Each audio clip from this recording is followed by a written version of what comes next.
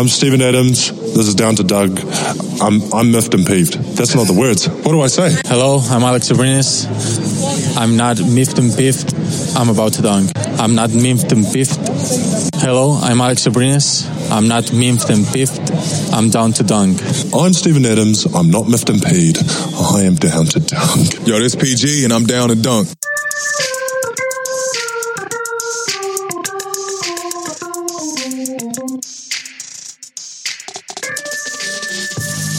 Welcome to Down to Dunk. I'm your host, Andrew Schlecht. We are part of CLNS Media, DailyThunder.com, and feature on Dash Radio at 5 o'clock Central Time. Before we get to my guest, I want to tell you about The Athletic. It's a subscription-based sports website, and it is great. You can hear and listen to everything, read everything that Brett Dawson does. You can listen to him on the OKC Dream Team. That's not a part of The Athletic. But you got to read everything that Brett Dawson does there. Fred Katz, everything that he writes is on there. You can go back and read the article that he did with Michele Berra at the beginning of the season about passing accuracy. It's a great article. You can also go and read the Ethan Strauss pieces about Kevin Durant, which I would subscribe just for that because it is glorious. Right now you can get 40% off of The Athletic when you go to theathletic.com/dunk. That's theathletic.com/dunk. Support the people that support Down to Dunk. And go get your subscription with The Athletic. With me today is my good friend Alex Spears. Alex, what up?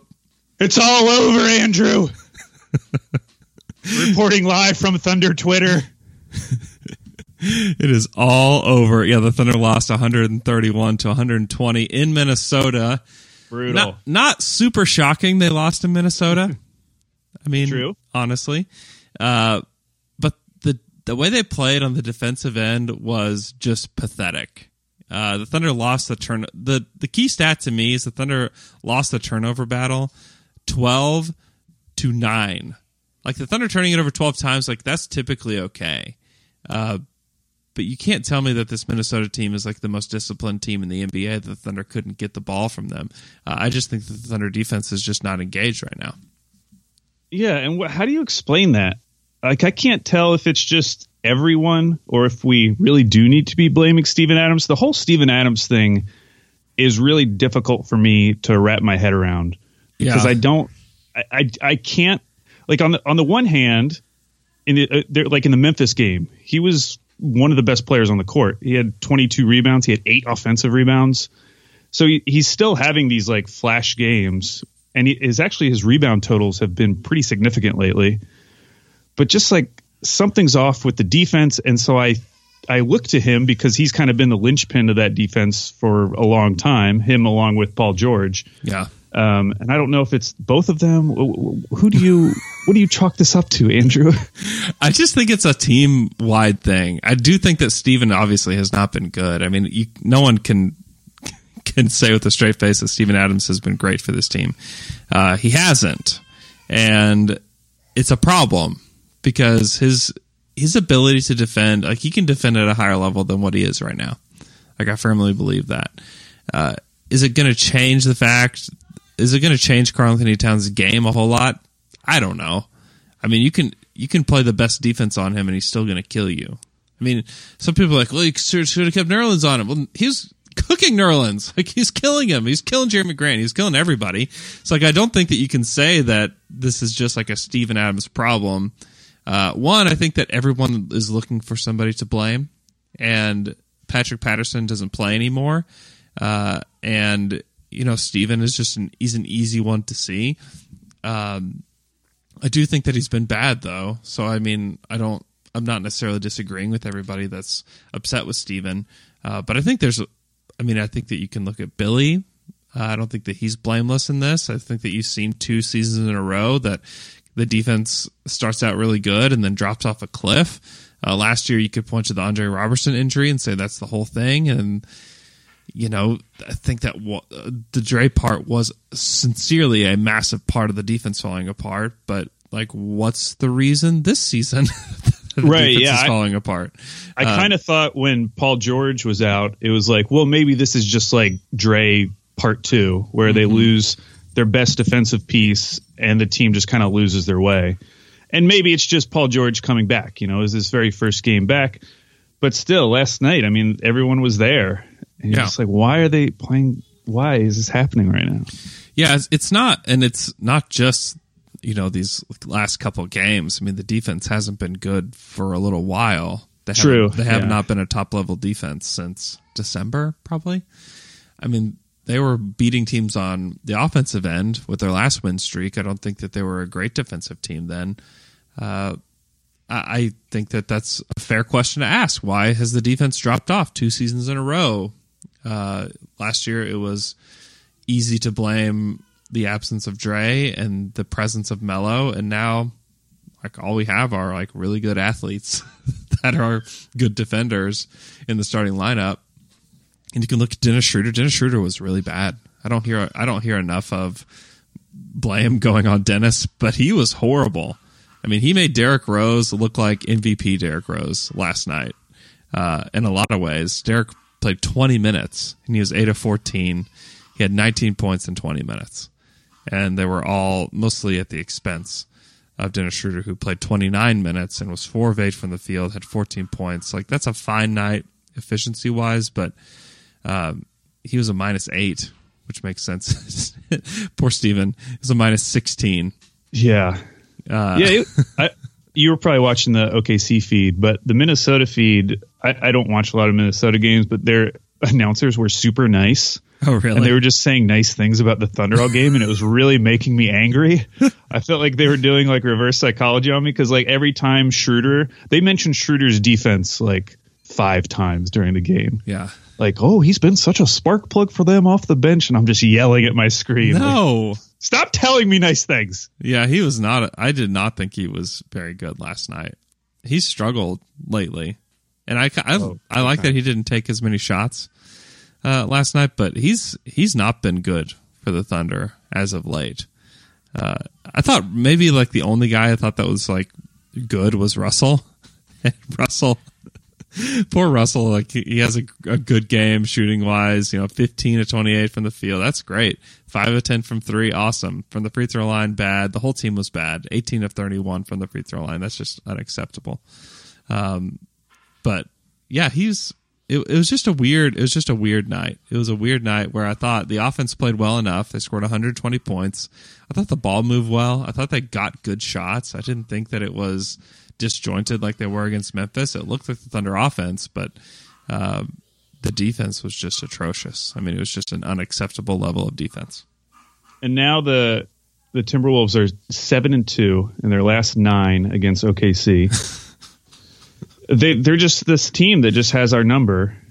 And I went on and read some Wolves blogs, and they're just as dumbfounded, by the way. they don't get it. I was reading Canis Hoopus, and they're like, yeah, we just beat this team for some reason. This is a team that just lost to the Wizards within the last week. Right. Yeah, they, for whatever reason, I don't know what it is, but when they play the Thunder, they get up for the Thunder. Everybody does. And last night it wasn't Wiggins. Wiggins was 3 of 6 from 3, so maybe some of it was Wiggins, but he didn't have a crazy game like he's had. It was Towns. That was amazing. I thought Teague was great. Derrick Rose was really good. They got really good contribution from Josh Okogie, who was 2 of 3 from 3. A guy that's, let me look, he can't be shooting better than 30% from 3 this season. He's shooting 27% from 3 this season. And he looked like a guy shooting that 3 in from the corner. You're like, oh, wow. Has he been doing this all year? I looked up, nope. No, not doing it all year. Yeah, he was a plus 20. And he played some good defense, too. He had some nice defensive plays. There was one in particular against Westbrook. Yeah, he's good, man. I like him. He seems very thundery to me out on the wing, mostly because he's a good defender and makes only 27% of his threes. But yeah, this team is just in a weird place. And you saw with Boston, Boston was in a very strange place 2 days ago, and they go out and they just kill the Warriors on the road. So things can change quickly with this team. I don't think that there's all hope is lost. What? I mean, we've seen it with this team this season twice already, that when things felt like desperate that they turn it around. I'm not saying they're going to, but I'm just saying that it's very possible. Yeah, I think what's scary to me is that they haven't really gotten to the tough part of their schedule yet. The tough part of their schedule starts on Thursday. Yeah. They the 10 of the next 12 teams that they play are current playoff teams. 10.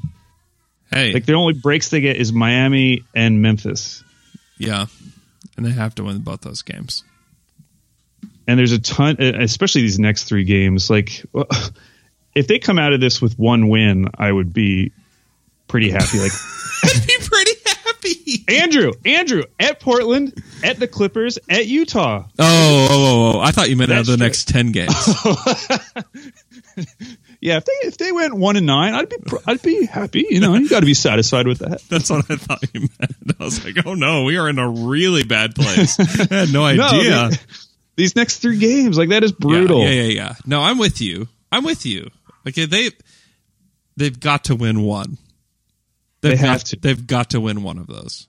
And preferably, I mean, they really need the Portland game because the next game against the Clippers is on the second night of a back-to-back. Yeah. So they're going to be flying from Portland to LA.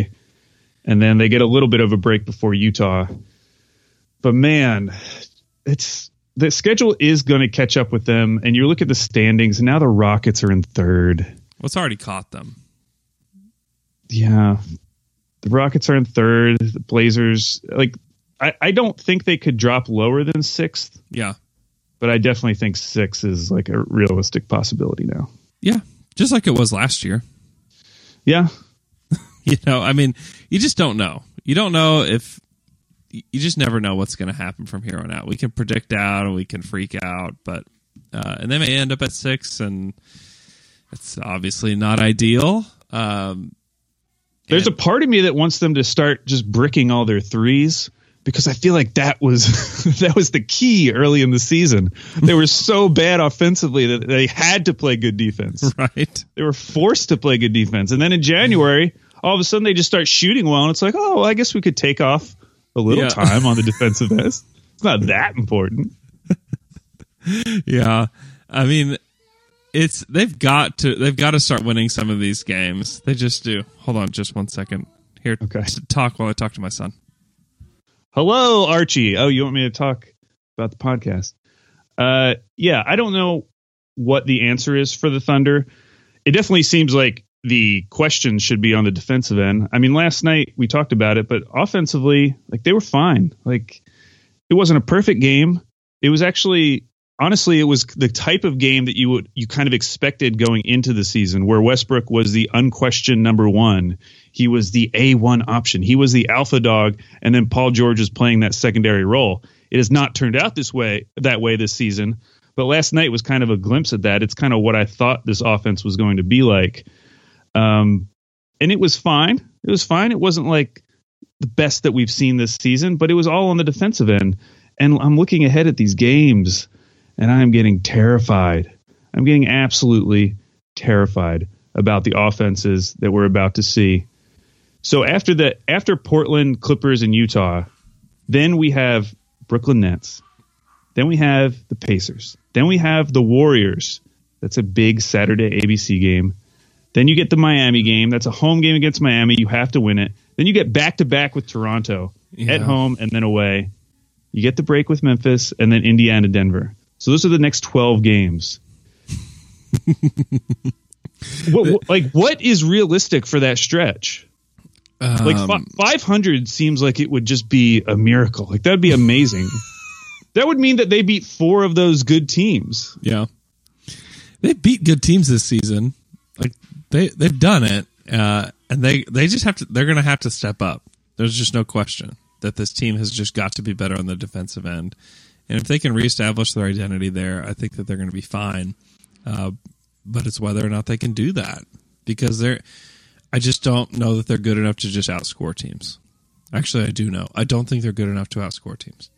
So they've got to start reestablishing that identity that they said they wanted to have. They said it in the offseason. The team did. Heading into the season, they said, this is who we want to be. They started the season, and that's who they were. And it was great until, I don't even know. I need to figure out where like the marker was, where they started losing. I feel like the beginning of January, I feel like things kind of just dropped off a cliff for them defensively. Maybe that Wizards game. It was the game right after the Blazers game that I got to go to. Shout out Patrick Patterson. Right. January 4th, which was at that point their like best win of the season. Yeah. And then they lost their next three, but that first loss was to Washington. That was a game where they lost 116-98, just like a complete, like, how is this possible? And then the very next game was the Wiggins. I think that was the Wiggins like 44-point game or whatever. Mm-hmm. Yeah, and you know they're kind of in this place because they didn't beat some. Like they lose to the Wizards at home, they lose to Minnesota at home, they lose to Atlanta and the Lakers. Like you can't lose those games. Like if you win those games, like you're not in terrible position right now. To where I mean this current streak where you lose 4 in a row, beat Memphis, then lose again. Like that's really bad. It doesn't look quite as bad if you beat Atlanta and you beat the Lakers. Beat the teams you're supposed to. Beat Dallas. They lost to Dallas by 2. December 30th. Like you got to. And then you think about during this current stretch, they're one like amazing 10 out of 10 degree of difficulty Paul George shot, and then that disgusting Memphis comeback away from being like 0-8 on an 8-game losing streak. It's so true. Yeah, it's razor thin, the line there. And you can draw the line with this team at the All-Star break because they completely just let go of the rope against the Pelicans. Going into that All-Star, the Pelicans game. Because look at the streak they were coming off of. Like they lose to Boston. Like it was a tough loss, but they still played well. Yeah, it was a really good game. You beat Orlando by 10. And that's not it. Like you go look at Orlando the past like few months, like they've been pretty good. They're freaks. You kill Memphis 117-95. You beat Houston in that comeback where they're down and then they fight back and they play outstanding defense in the second half and win that game. That was huge. They demolished Portland at home. And you think, okay, just beat the Pelicans and you're heading into the All-Star break, riding high, and they completely lay an egg. And this Pelicans team is feisty. I think that a lot of teams have definitely gone into playing them and completely underrated who they are because they beat the Jazz and the Nuggets this week. So it's not like this is just the worst team ever, but that's a beatable team. Like you should have won that game. And then they win the double overtime, and then everything just started to unravel there when they just completely let go of their principles. And they weren't that far away from. They're not that far removed from having a good streak. Like this team is a good team, but they've got to figure it out. And I think the blame goes all around. Alex, we got to take a quick break to talk about the Mule. The Mule is at 16th and Blackwell there near downtown Oklahoma City. It is a delicious gourmet grilled cheese restaurant and bar. They have a great beer and cocktail selection. It's a great place to go hang out. If you're looking for a place to go watch the Portland Trailblazers game, where can you go? Go to the Mule. I promise you will not regret it. It's got a great bar, great place to watch a game, and you can go get some cheese curds. You can go get a great sandwich. You can get the Herbivore. It has Vienna wheat, cashew cheese, roasted beets, mushrooms, sun-dried tomato pesto, avocado, grilled jalapenos, grilled onions, and chipotle aioli. It's amazing. The Cortez is one of my favorites. Jalapeno cornbread, braised short ribs, peppercino, grilled jalapeno, caramelized onion with spicy aioli. It's delicious. Get it with the French fries. I promise you, it's amazing. Support the people that support Down to Dunk and go eat at the Mule. It's all right. Well, are you ready to assign blame, Andrew? I'm ready.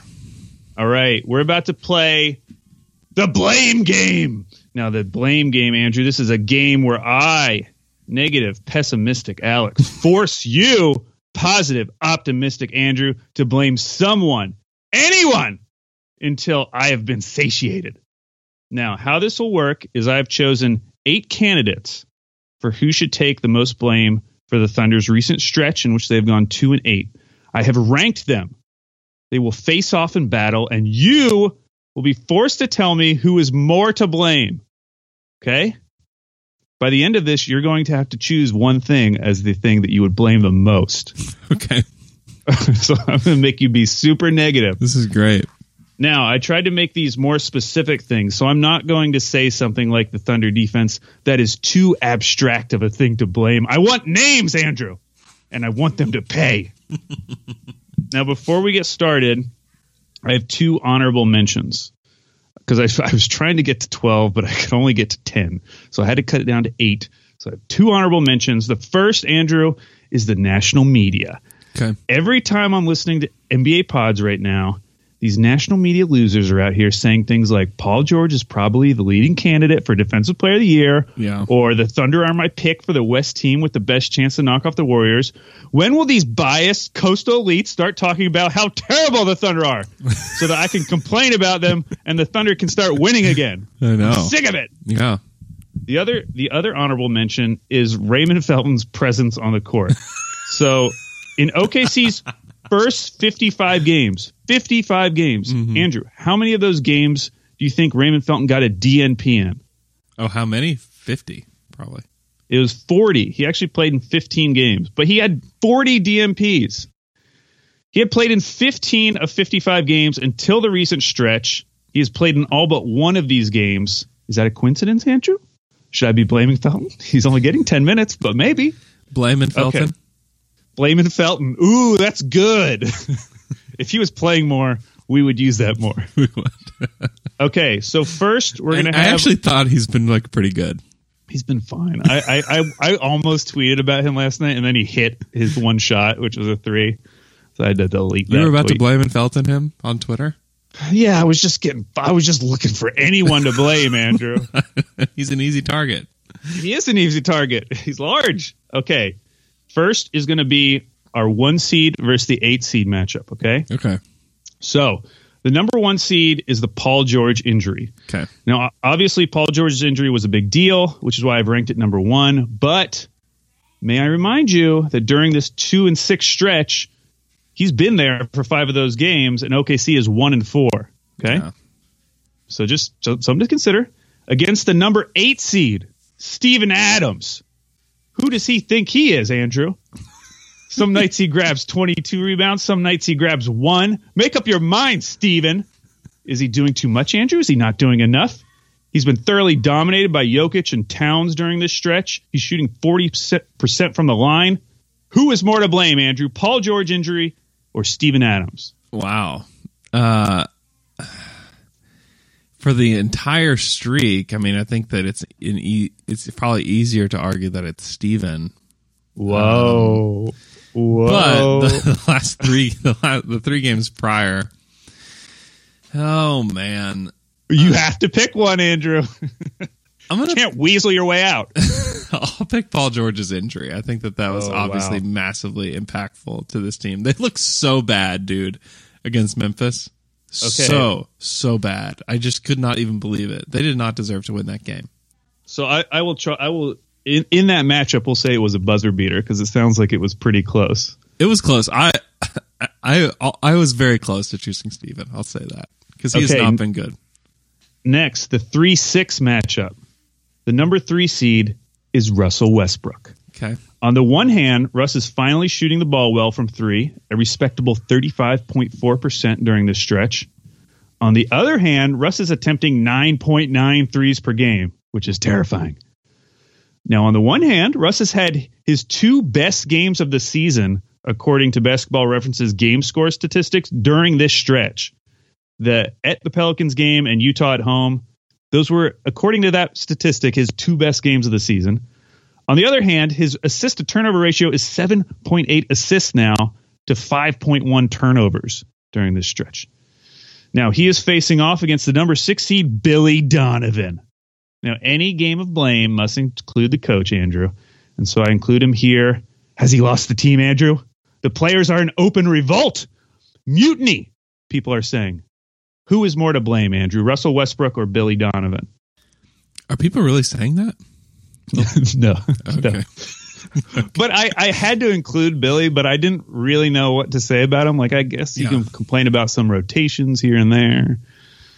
I think he's an easy target for sure. So I felt like I had to include him, but I don't feel particularly strongly about it. Yeah, he's the easiest target. Yeah.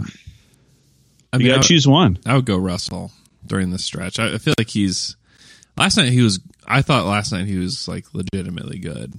Before that, outside of the Jazz game, I thought he's been super terrible. So his decision making has been awful. And some of it is that like guys aren't making shots. Like that's why he's not getting as many assists. Like especially last night, I feel like he probably had double-digit potential assists, which is normal for him. He actually probably averages the most potential assists. I'll look that up here in a second. But yeah, I feel like his defense too has been really, really bad, and it's made Steven look worse than Steven's actually been on the defensive end, because when guys can just get straight line drives to the bucket, and you saw it, especially against the Spurs. I mean, my goodness. They could have whatever they wanted. Right. Straight to the basket. You can't let that happen. I'm sorry. You just can't let that happen. And so I think that Russell's been a huge problem within that and a huge problem with the offense. But I thought last night he got back on track, I thought. Okay. Russell. We move on to the 4-5 matchup. The 4 seed, Dennis Schroeder's shooting. So in the past 8 games, Dennis is shooting 31.4% from the field and 23.7% from 3 on 5.5 attempts per game. Yeah, that seems right. Listen to these shooting lines coming into last night. 3 for 16, 5 for 12, 5 for 17, 4 for 15, 6 for 15, 6 for 22. He's going up against the 5 seed Terrence Ferguson's shooting. Now, from January 8th until February 11th, Ferguson kind of blew up. He scored double digits in 11 of 16 games, including 4 games with 15 or more points. In the current swoon, Ferguson has hit double digits only in 2 of these 8 games. He's now shooting 27.8% from 3 during this stretch. Who is more to blame, Andrew? I think it's Dennis. Right, I feel like Dennis. I think that Ferg, when he's not shooting well, I still feel like he's contributing because he can still defend. I feel like Schroeder has been nothing but a negative during this stretch. So yeah, I think that's an easy one. Okay. Ooh, sounds like we might have a strong candidate. He's a pretty strong candidate for me. Okay, we have our last matchup, the 2 versus 7 seed. Now, the number 2 seed is the schedule. A little abstract, but the much ballyhooed, toughest remaining strength of schedule in the league has arrived. Can the Thunder's recent play simply be blamed on this, Andrew? I mean, for goodness sakes, they've played 4 current playoff teams during this 8-game stretch. That's half the games, Andrew. Against the 7 seed. 7 seed is trying to work Markieff Morris into the system. Oh, okay. Has Keefe screwed this all up? We were doing fine before he had to go and choose us, Andrew. So who is more to blame, the schedule or trying to work Markieff in? It's the schedule. There's no question on that. Interesting. And not that Markieff hasn't had problems, because I think they have a chance to win that game if maybe somebody else is in the game to guard Mike Scott so that he's not wide open there at the end of the game. But obviously they had more problems than just that. But yeah, I think it's been an adjustment for the team. But overall, I think he's going to help. So it's hard for me to blame a guy that's just coming in. I think that the schedule is obviously just it's been crazy, and we knew they knew it was going to be there. But yeah, it's I think it is probably a bigger reason. Of course, you would choose the thing that isn't a player, Andrew. That's how I roll. Okay. That's how I roll. Round 2. Who do you choose between the Paul George injury and Russell Westbrook's recent play? Ooh, yeah, I think it's Russell. Whoa, okay. Russell, I'm putting a bunch of O's next to that. I put, ooh, okay. So that means Russell Westbrook makes the final in the blame game. Yeah. Andrew, Yeah. You're a hater. I'm kind of a hater right now. You know, you're a hater, but Thunder Twitter is like loving this right now. Finally. Man, I honestly, if you, I don't know if anybody noticed, I was just not even on Twitter last night because it is so vicious. I'm just I'm just not even going to participate. I just can't even. I'm tapping out. I cannot be a part of this because You're a coward. You're a coward. If I tweet one thing, it's just vicious. I just tweeted about you put out the tweet about this game, and I just said about time, and just like joking around, and like people are like coming at me. I'm like, oh goodness, like what am I doing? Okay. Andrew, they want you to face the music. They do. Sick of your positive attitude, and I'm sick of it too. All right, next matchup. Who do you blame more, Dennis Schroeder's recent play or the schedule? Oh boy, that's a good one. That's a really good one. Oh, I think the schedule is much more important than Dennis Schroeder will ever be. So I'll put the schedule there. He's been super bad though. I honestly think that you put Steven way too low As an 8 seed. Yeah. Yeah, I considered that, and maybe I did put him too low. So you would you have taken him over Dennis Schroeder?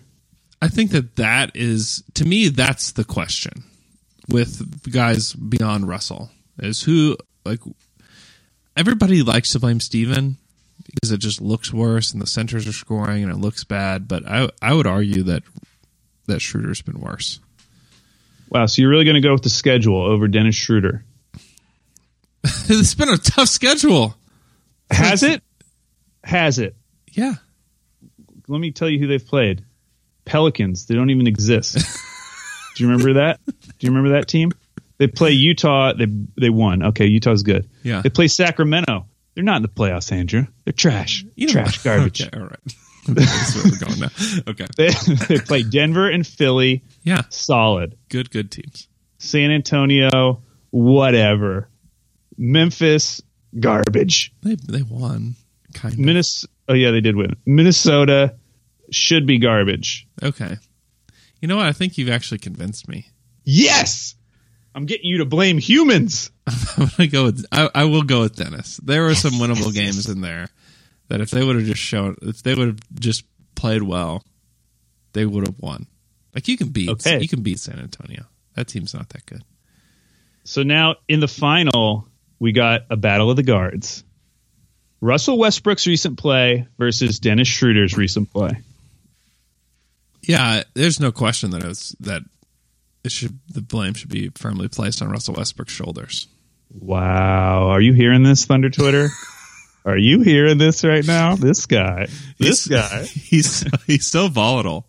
He has the potential to win them a playoff series. I'm not talking about a game. I'm talking about an entire series, but he also has the ability to just tank it all with his shot selection, with his poor decision making. I feel like he's had a good season overall, but like we're such creatures of the moment that everybody just acts like this is how he's been all season on Twitter, which is just, that's where I'm just like, okay, we've reached the point where we're completely unreasonable, and that's why I have to move away. I just typically will move away from things that are completely unreasonable. And he's been bad. Like, there's no question about it. I thought he was good last night. But against Memphis, he was horrendous. If he would have just been like average Russell, they would have beat that team by 10.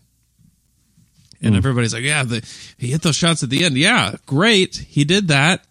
But they were in that position because of him. So like it'd be like him going and putting a huge hole in a cruise ship, but then rushing over to rescue everybody. It's like, okay, like what's the deal here? Like you did this to us, and I'm glad you're saving the day now. But like, why'd you have to put a hole in the cruise ship? Ooh, I feel like that's a good plot for like a superhero, like a superhero who actually causes the damage just to build up his own reputation. Ooh, yeah, I like that. Okay, so what you're saying, are there Andrew, 2 different costumes for that? Or same actually, costume? I think this might actually be a thing. Oh, okay. It sounds like it should have already been a thing. Yeah. So what you're saying, Andrew, is the leader of our team, the guy who committed to Oklahoma City, who, by the way, Andrew, shot 5 of 10 from 3 last night. You're just going to throw him under the bus. I'm surprised you're not talking about the Harden trade right now. Do you have anything you want to say to Sam Presti? Andrew? That was a terrible trade, Sam. It's a terrible trade. Yeah, I mean, honestly, it's been a tough stretch, and I think there's blame to go around. I think Billy is definitely a part of it because and I mentioned this earlier, the defense. Like we've seen this 2 years in a row where the defense has just fallen off, and the defense. It's a tough defense to play within, so I'm not. It's hard to sit here and criticize from my couch. But you just have to wonder how sustainable that level of defense is throughout an 82-game schedule. And then if you can you turn that on and off? Like I don't know the answer to that. I think it's possible. Will the Thunder be able to do that? I don't know. I don't know the answer to that. But I do think that it's a tough defense to sustain. And I'm hopeful still, which this is the optimistic part of me, that maybe we can get a few games out of Andre at the end of the season and he can come back and play for this team, because I do think another part of this, and I mentioned this before, is that they thought they'd have Dre and Alex Abrinas at this point. They didn't think that they would be playing Nader big minutes. They didn't think they'd have to play Raymond Felton. And so like the depth issues they have at the wing and guard positions are a problem. Did you see that report that Abrinas is about to have like a interview or something? I did. Yeah. He was going to explain what was going on. Yeah. It's kind of interesting. I just curious. It'd be good. I just saw a tweet from Jay Skeets. So Karl Anthony Towns has scored 182 points over his last 5 games. That's the best 5-game stretch in Wolves history. Wow. So he's on fire right now. Yeah, that's crazy. Okay, are you ready to move on to our next segment? I'm so ready. Okay, so in light of the current Lakers season and partly the current Celtics season, I thought it'd be fun to look back over the past decade when the Thunder have existed and try to come up with a list of the top 10 most disappointing teams during that stretch. The Lakers, obviously, I really just wanted to put, two things. I wanted to put the Lakers season in perspective to figure out like how disappointing is this season, because it feels pretty awful right now. It does. And then I also wanted to put in perspective the Thunder season from last year, because that felt disappointing to me. I wanted to see how it stacked up. Yeah. So I'm going to run through my list 10 through 1, give you a little backstory on each team, and then Andrew, feel free to jump in with any teams you might suggest, or if you would have them higher or lower. The first team I would say as an honorable mention would be this year's Celtics. When I originally started this, I thought I was going to include them, but the more I thought about it, I was like, I can't really, because I don't know how this season's going to end up. Yeah.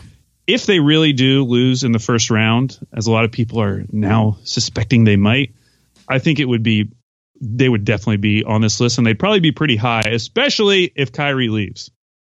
I mean, you think about where this team was at the end of last summer, like just had everything going for them. They had all the assets.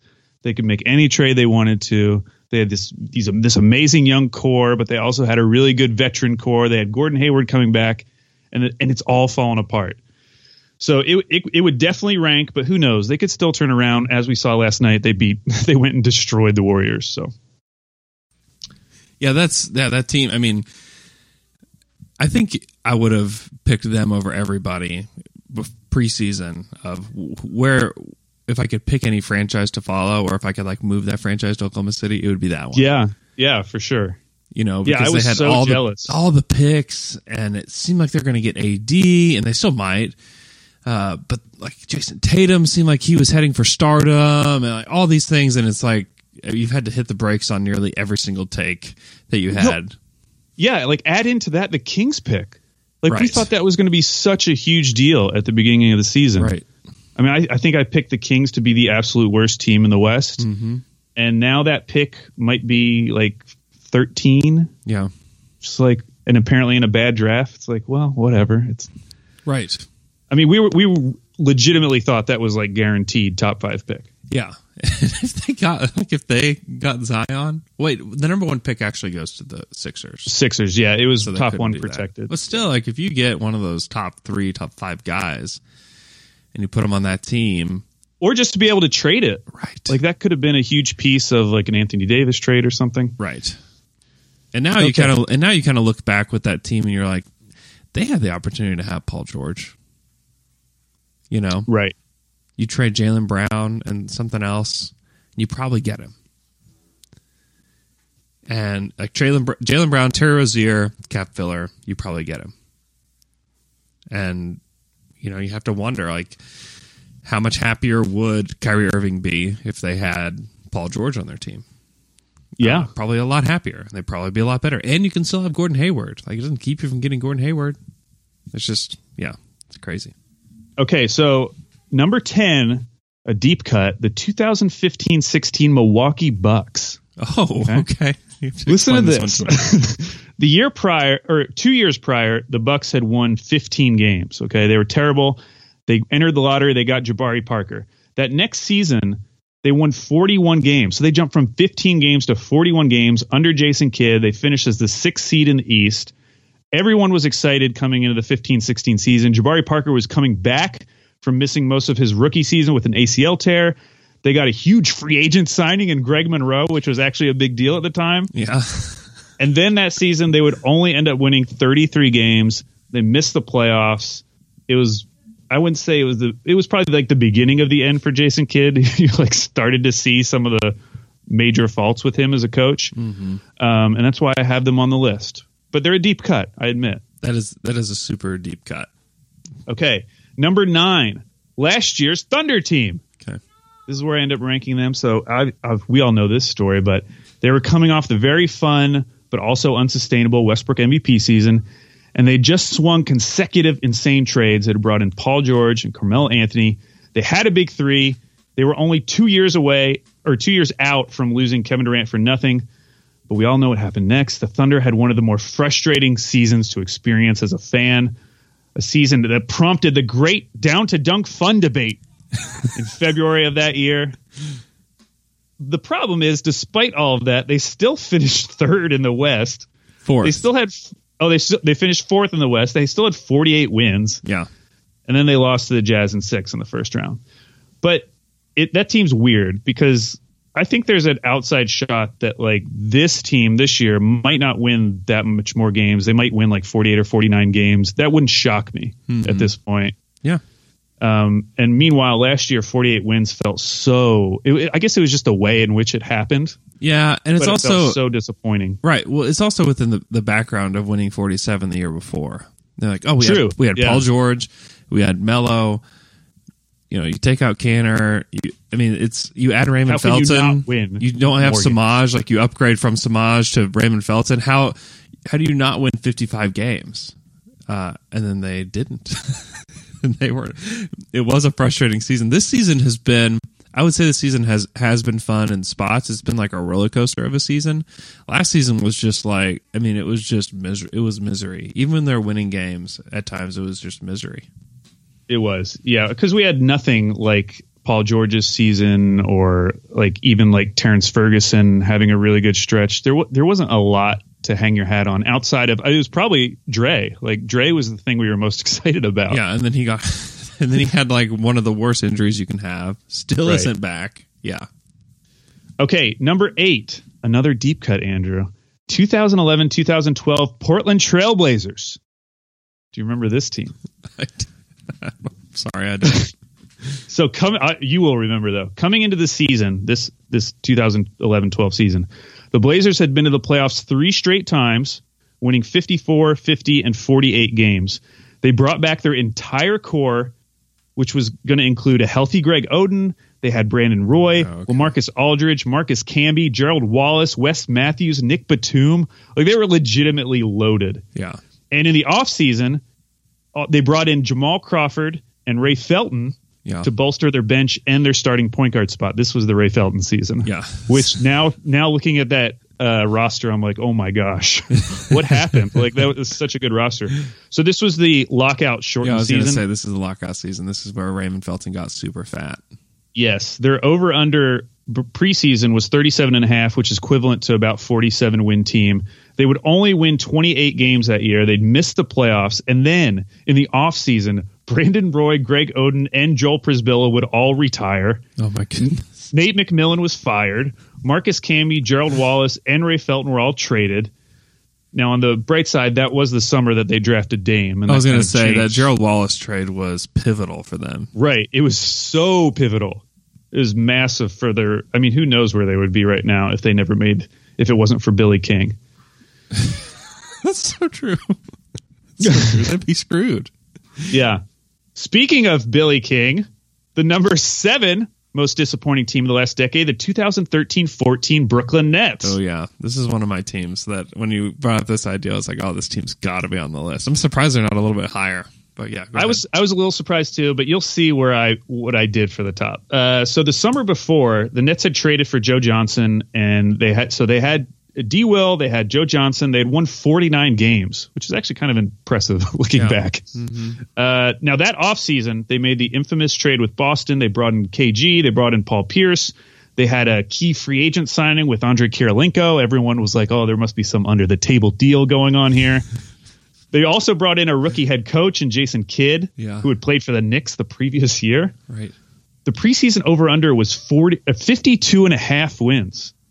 Pretty impressive. They also had guys on their roster like Brooke Lopez, Sean Livingston, Mirza Teletovic.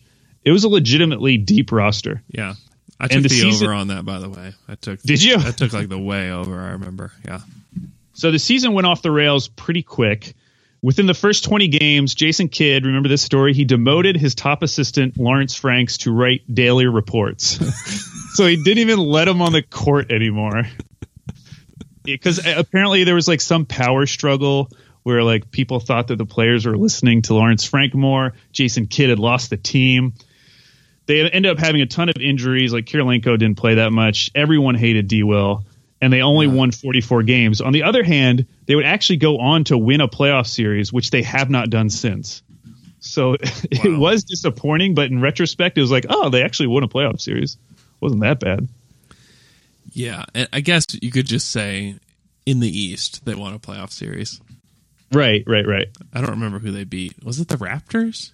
It was the Raptors in 7 games. Yeah, the Raptors before they were like good. They beat the Raptors. And Darren Williams, like, what a career. I mean, that dude was awesome. I remember whenever he went to Brooklyn, and it was the same time that Melo went to New York, that it was like, oh, like, Darren's, like, that's a better player. That's a guy I would rather have long term. And he's out of the league before Melo. I mean, if you would have predicted that, I don't know who would have predicted that. It's very weird. Yeah, career. that is crazy when you put it like that. Okay, the next one, a favorite of mine, the number 6 most disappointing team of the last decade, the 2015-16 Houston Rockets. Oh, yeah. So in the prior playoffs, the Rockets came into that playoffs winning 56 games in the regular season. That was the one where they overcame the 3-1 series deficit to the Clippers, that famous Game 6. They made their Smith, Corey Brewer game. Yes. They made their first Western Conference Finals appearance in 18 years. They basically brought back the exact same team. They had James Harden, Patrick Beverley, Ariza, Dwight Howard, Clint Capella. They added do you remember their key free agent signing? Or it was actually a trade. Ty Lawson. The preseason over-under was 54.5. Oh, boy. Then the season started. They started 4-7. Kevin McHale was fired. JB Bickerstaff took over. The Rockets would go on to be 500, 41-41, and they lost in 5 to the Warriors in the first round. Yeah. Massively disappointing. So glorious. Okay, so now we enter the top 5. Now, and as I was thinking about this, Andrew, and you could tell me what you think. When I was thinking about what's more disappointing, at first I was valuing like regular season disappointment more just because it's stretched out over such a longer time and it's so much more brutal. Mm-hmm. But as you'll see in the top 5, I started to value playoff disappointment a little bit more heavily. Mm-hmm. So the number 5 team, the 2009-2010 Cleveland Cavaliers. Okay.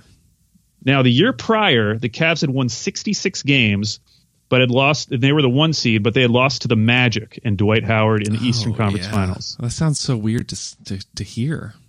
I know. That had the crazy game 2 where LeBron hit that like nasty three to win it. Oh, I remember that. Yeah. Like, disgusting shot. So in the offseason, the Cavs knew they had to do something. So they bring in Antoine Jameson and Shaq, who happened to be 33 and 37 years old, respectively. Yeah. Despite that, they would go on to win 61 games in the regular season, and they were once again the top seed in the Eastern Conference. Then came the infamous second-round series against the Celtics. After going up 2-1, the Celtics would win 3 in a row, including a 32-point blowout in Game 5, a game in which LeBron played 41 minutes and shot 3 of 14 from the field. He only had 15 points in that game. Of course, this ignited articles. It ignited conspiracy theories about what was going on with LeBron. In Game 6, LeBron put up 27, 19, and 10, but it wasn't enough. And a few weeks later, you remember the shot of him walking out. He was taking off his Cavs jersey. And then a few weeks later, he would tell Jim Gray that he was taking his talents to South Beach. So that ended up being a pretty significantly disappointing year, especially when you factor in LeBron leaving the Cavs. Yeah, that was a weird season, because a lot of people thought that he still might stay with Cleveland because they had really tried to put contenders around him, and then when he left, I mean, they had 2 number 1 picks in a row. I mean, it's just crazy. Was it? Yeah, it was 2. Okay, number 4 is where I put this year's Lakers. Okay.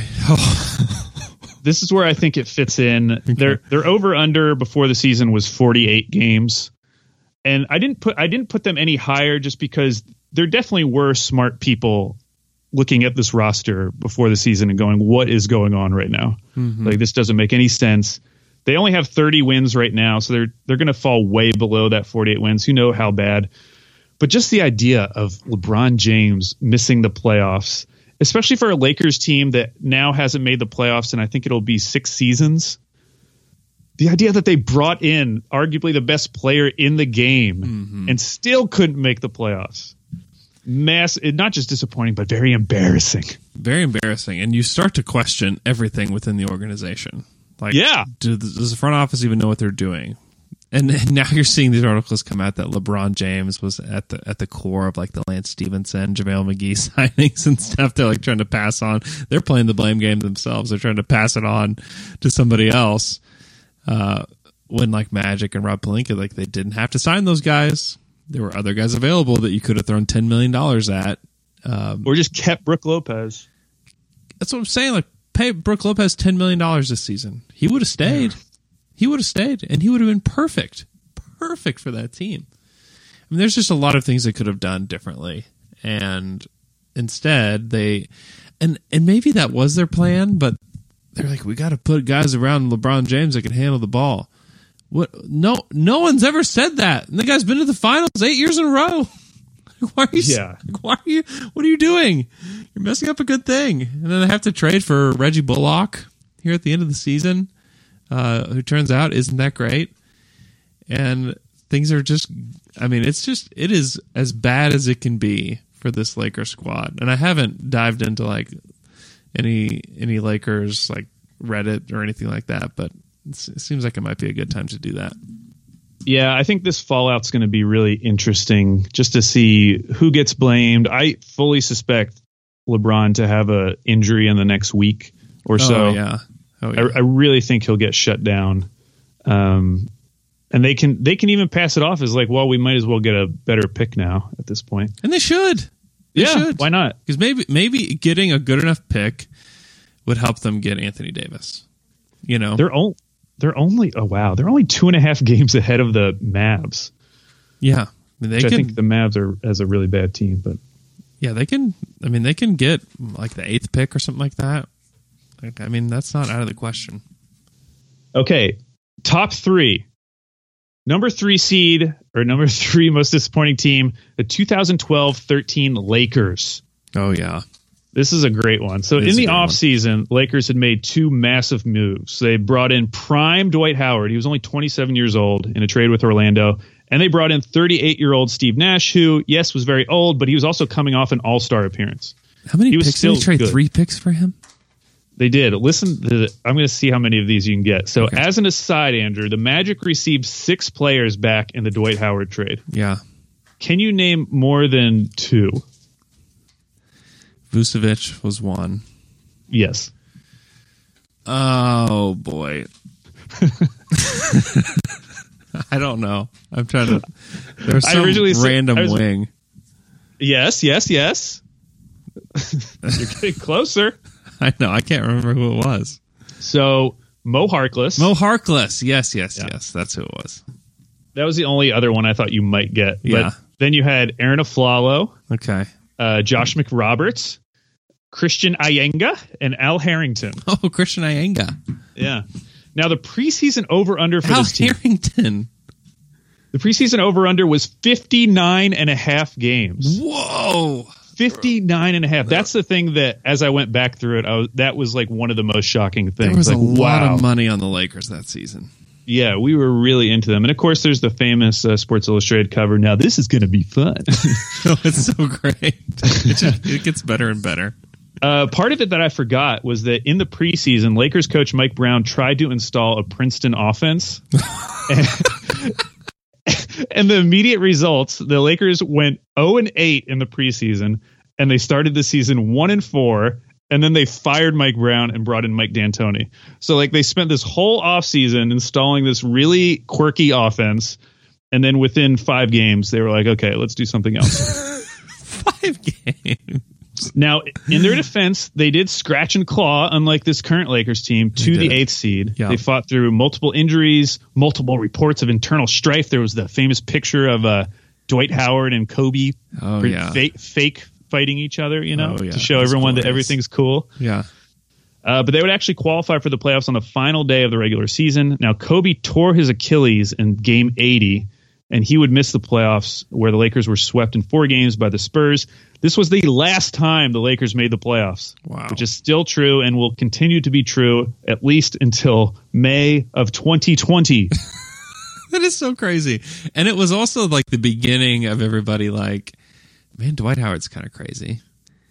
Yeah, it was. Like, this is like, maybe you don't want to play with him. But the Lakers still really, really wanted him. Really, really wanted him. They put billboards up. They were begging him to come back. And it turned out to be, obviously that nothing good has happened to the Lakers until they got LeBron, but it turned out to be not the worst thing in the world that he didn't decide to re-sign with them. True. Yeah. Okay, my top 2. The number 2 most disappointing team of the past decade, the 2010-2011 Miami Heat. Oh, okay. I see where you're going here. Now, it's weird to think about this Heat team now because we live in the age of the Warriors, but at the time, we felt similar about the Heat. They're ruining basketball. The season's over. Then they start off 9-8. Then there was the LeBron Spoelstra bump. Remember that? Yeah, I do. But then they started winning, and they actually finished the season with 58 wins, and they won each of their first 3 playoff rounds in 5 games. So they had become this super dominant team. Everyone was expecting them to win. They got up 2-1 in the finals, and that the one loss was the game where they were actually up by 15, and then the Mavs came back in game 2. But then they completely fell apart. They lost their last 3 games to the Dallas Mavericks. I think considering everything that went into that, of course, this is coming off of that. So LeBron had 2 of the top 10 disappointing teams, like back-to-back seasons, because this was coming off that 09-10 Cavs season. He goes to South Beach. They had the big entrance, not 1, not 2, not 3. Yeah. That whole thing. Not 1, not 2, not 3. But I think this is worthy of this high of ranking. Yeah. Now, they would go on, they won the next 2, I think. So in retrospect, you don't really think of that team as disappointing. But at the time, considering everything that went into that season, I think it's worth considering them one of the most disappointing teams. Yeah, I'm trying to even think of like who would have even picked the Mavs over that Heat team. Especially because, they started off poorly, but that team was good. And, by the end of the season, they were firing on all cylinders. And it seemed like they did steamroll through the playoffs. They had only played 15 games by the time they got to the finals. I can actually tell you people did pick the Mavs. Really? Yeah. J.A. Adonde picked the Mavs. I feel like Haralabob picked the Mavs or something. A bunch of guys I don't. Tim McMahon picked the Mavs. Mark Stein, Chris Sheridan picked the Mavs. Huh. Yeah. Well, that was back when Chris Sheridan He was at ESPN worked at a still. normal place. Yeah. Right. But like Henry Abbott, Kevin Arnovitz, Haberstroh, Zach Harper, Tim Legler, Jalen Rose, Brian Windhorst, Will Bond, David Thorpe, they all picked. Dr. Jack Ramsey picked. Dr. Jack. That makes me... Well, maybe I have them ranked a little too high then. Yeah, because I was prepared to open this page up and see, 90% Heat. But there's a handful, which is way more than I thought I'd see. Huh. Interesting. Well, maybe in retrospect, and in version 2, I will bump them down a little bit. Okay, it's time for the number 1 most disappointing team of the last decade, Andrew. Do you have any idea who it is? Do you have a good idea? I'm trying to think. No, go ahead. The 2015-2016 Golden State Warriors. Oh, okay. Yep. 73-9, up 3 games to 1. They are one measly game away from immortality, Andrew. Yeah. 1 game, and that team would have had a legitimate claim to the greatest team of all time title. And they completely blew it. So much so that they had to bring in Kevin Durant. Those losers. It feels weird saying it feels weird saying that a team who won 73 games is the most disappointing team of all time, or at least of the last decade. But considering the stakes, I think that their finals loss is the ultimate disappointment. Yeah. Because it kind of negated everything else. Like now 73-9 is almost a joke. Yeah. Like it is a joke. It will always come with the asterisk, yeah, but they didn't win the title. Like, who cares? And the reason, and a lot of people use that as the reason that they didn't win the title, which I think is stupid. That it was Draymond Green acting like a crazy person. Like that's the reason. Oh my gosh, and that's what makes it even crazier. Like only like a few things had to go right for them to win that. Right. And even going back to Game 7. When Draymond was out of his mind, like Draymond was so good in Game 7, and they still had a shot. There's like 5 minutes left, and no one could score. They had a legit chance, and they still blew it. That series was insane. And you know what? I was prepared to see. It is mostly Warriors, but there are 7 guys.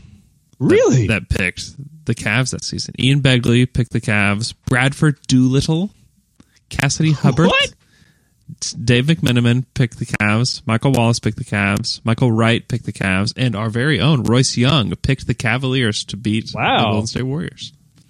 Jeez.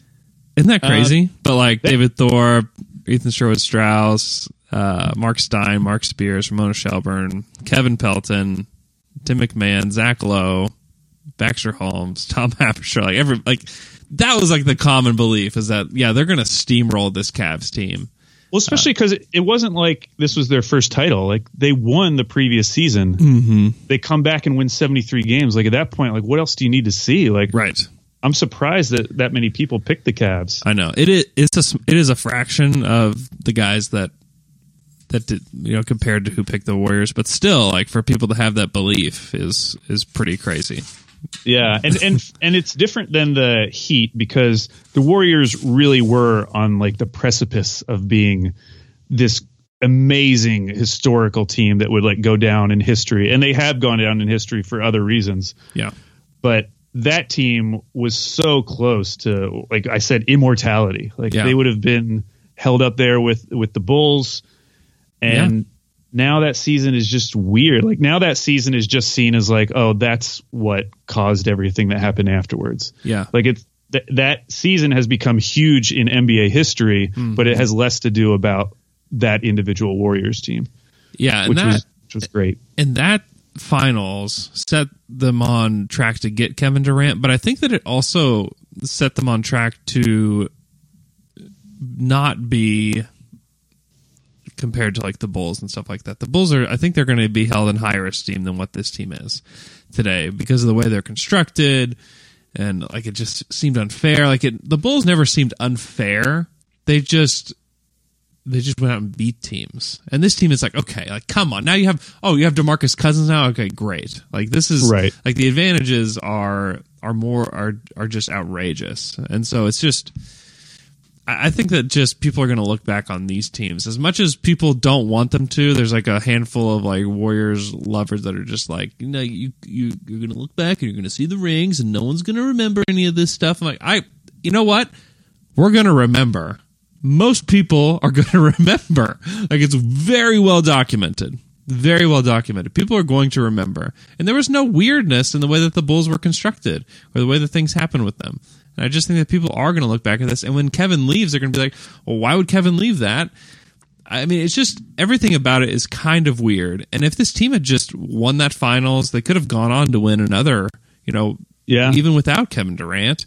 And then I think that team is remembered differently. Because like when I think about the Warriors, the team I remember is that 14-15 Warriors team. Yeah. When that was the Steph Curry season where he really blew up. Right. When everything got crazy, when he was hitting like some absurd percentage from three on a super high. That was the first season where that really happened. Yeah. So I'll remember that season because I really liked that team actually. Mm-hmm. And then I'll remember this 73-9 season because that was the season when they had, I forget how many games they won in a row, but that was like legitimate appointment television. Like I was watching every Warriors game early in that season. I remember like the Bucks game. Obviously I remember the Celtics game. Yep.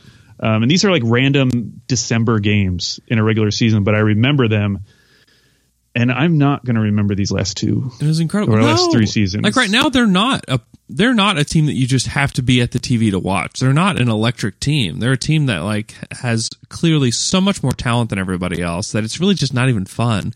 And then when they lose, it's like, oh, you can't even say that like the other team just fought harder or played hard. You can just say like the Warriors didn't care tonight. Like that's like either the Warriors care or they don't, and that's how they win or lose games. I was like, that's not fun. Like this, it's not fun basketball. Like no one wants to tune in for that. And that's why I think this current iteration of the Warriors is different, and that's why I think Kevin Durant wants to leave. It's because like no, it's not satisfying. It's like when you play NBA 2K on the easiest level, and then you up everybody's ratings on your team, and then you go and you play, and like, oh, it's like only fun for like 5 minutes. Like, oh, this isn't fun anymore. I think it's similar to that. I was thinking about that with that Dwayne Wade shot from a few nights ago, against the Warriors, and just like seeing how ingrained Dwayne Wade is in an entire city's history now. Yeah, which is the same way it's going to be with Westbrook. But like Kevin Durant's never going to have that. No, like that response that Dwayne Wade got from the crowd, the response that Dwayne Wade's gotten all season, like he's never going to have that. And I think that is more important than any ring individually, because he's just going to be a hero in that city. He's helping to define that city for the rest of time. Mm-hmm. That's so much cooler to me. Like that's what Dirk's doing. And obviously the rings take it to another level. You know, if Westbrook never wins a ring, it'll be disappointing, but he's still going to have like the adoration of everyone. He's still going to have his stature and everything. Mm-hmm. So it's nice to have that ring like Wade and Dirk have, but that extra piece they have, KD's never going to get that. He could get it this summer though. He could go recapture that. If he goes to New York, like New York hasn't had anybody to root for in forever. Yeah, but I mean, it's true. He could establish that. Like if he goes there, and maybe he doesn't win a ring there, like you said, but if he reestablishes a good NBA team in New York with Kyrie Irving that he brought over there because they're both just unhappy dudes, and that team becomes one of the best teams in the East battles become incredible. And the Garden every single night, if you have those two, I just think that he has the chance to turn it around. And that's why I think that leaving is so enticing to him. I think he can get it short term, but I think he can't achieve that. Like it would take him probably like 5 seasons in New York. Oh, he'd have to commit for the rest of his prime. Yeah. Like you said, he'd have to, and I don't know if he's willing to do that, but he killed that opportunity when he left OKC, because if Kevin Durant's hitting shots like that here, I mean, he gets everything that he's ever wanted, and he didn't even know it. I mean, it is crazy. And I think that he will look back at his career and like he could have won titles here. Like he could have done it, but he took the easy way out, and I think he's realizing and finding out that was maybe not the best thing for him, and maybe not the thing that would satisfy him the most. Which it's just interesting. It's just an interesting storyline within the entire NBA picture. Well, congrats to us for bringing this depressing OKC pod back around by making fun of the Warriors. I have one more question for you. This is a long pod, but I have one more question. I put this on Twitter yesterday. Yeah. If the Thunder were to enter a 3-on-3 tournament and you could only pick 3, there's no subs, who would your 3 players be? So Russ and PG. Yeah. I guess I feel like you have to go with Adams. Okay. I want to go with Jeremy Grant because in my head I'm like, oh, he's a little bit more athletic. Like it'd be nice to have just like a ton of guys, like 3 guys who can all shoot threes. He has a little bit of a post game, not much. But then I think about some of these other teams are going to have big guys. Yeah. And Jeremy's not going to be able to hold up against them. So I feel like you have to go with Steven Adams for that reason alone. Okay. Like, what are you going to do when you play Denver's 3-on-3 and they're going to have Jokic or Minnesota? Not, of course, I'm giving the 2 examples of the guys who have destroyed Steven Adams in the last week. I would argue that against those teams, who takes on Paul? Wiggins. I think that Paul would kill those teams. Torrey Craig. Also, a valid point brought up by somebody brought it up to me yesterday. Is it half court, make it take it, or is it full court? If it's half court, make it take it, I think you have to take Steven Adams. Yeah. Anyways, I would agree. Very fictitious and stupid question. But I think that the basis of the question is, who is the 3rd best player on the Thunder? Right. I think it's closer than I thought it would be at this point. Oh, it was Jeff Cartmel that asked that. But yeah. Hey, can I give my pick of the week? Yeah. Oh yeah. Give us your pick and then we'll go. I'm 4-0, Andrew. You are. I'm on fire. I only make 1 pick a week. I'm on fire. And by the way, I'm on fire. Guess who I'm taking? The Phoenix Suns tonight. Whoa, who do they play? They are 3.5-point favorites at home against the Knicks. Oh, that's very interesting. Now, the Suns have won a grand total of 14 games this season, but they are 3-1 in their last 4 with wins against Miami, home against the Lakers, and home against the Bucks. Wow. This is their first game since the Kevin Arnovitz hit job dropped. And they will surely be using it for motivation when Robert Sarver reminds them about it in the locker room at halftime. Yeah. So I'm going with the Phoenix Suns, 3.5-point favorites against the Knicks. Oh, I like that. Did you read the Kevin Arnovitz piece yet? I haven't yet. I haven't had time yet. I need to do that. Andrew, have you heard about the GOAT story? I've heard the GOAT story 100 times already. God. It's unbelievable. It's so unbelievable. The goats just pooped all over everything. Everyone needs to go read that article because those are my favorite kind of articles because you never get to hear like the backroom dealings of an organization. And he has a ton of sources. Now, the people on the Sun side say that this is all coming from like Earl Watson and whoever the coach was before that, that it's mainly just coming from them. Interesting. And like Grant Hill has denied the story about him in there. Oh, I gotta go read it now. Who knows? But it's a very good story. I recommend it. That's awesome. Thanks for listening to our podcast. You guys are awesome. And you guys have been leaving 5-star iTunes reviews, and it's been super helpful to us. If you continue to do that, I know there's still a ton of you that have not had a chance to do that yet. It takes just 5 seconds. Just click on your Purple Podcast app if you have an iPhone. Search Down to Dunk. Hit 5 stars. That would be great. You can also ask your Amazon voice-activated device to play Down to Dunk podcast now, which is kind of cool. So you should do that. I hope you guys have a great day, and we'll talk to you guys again on Friday morning.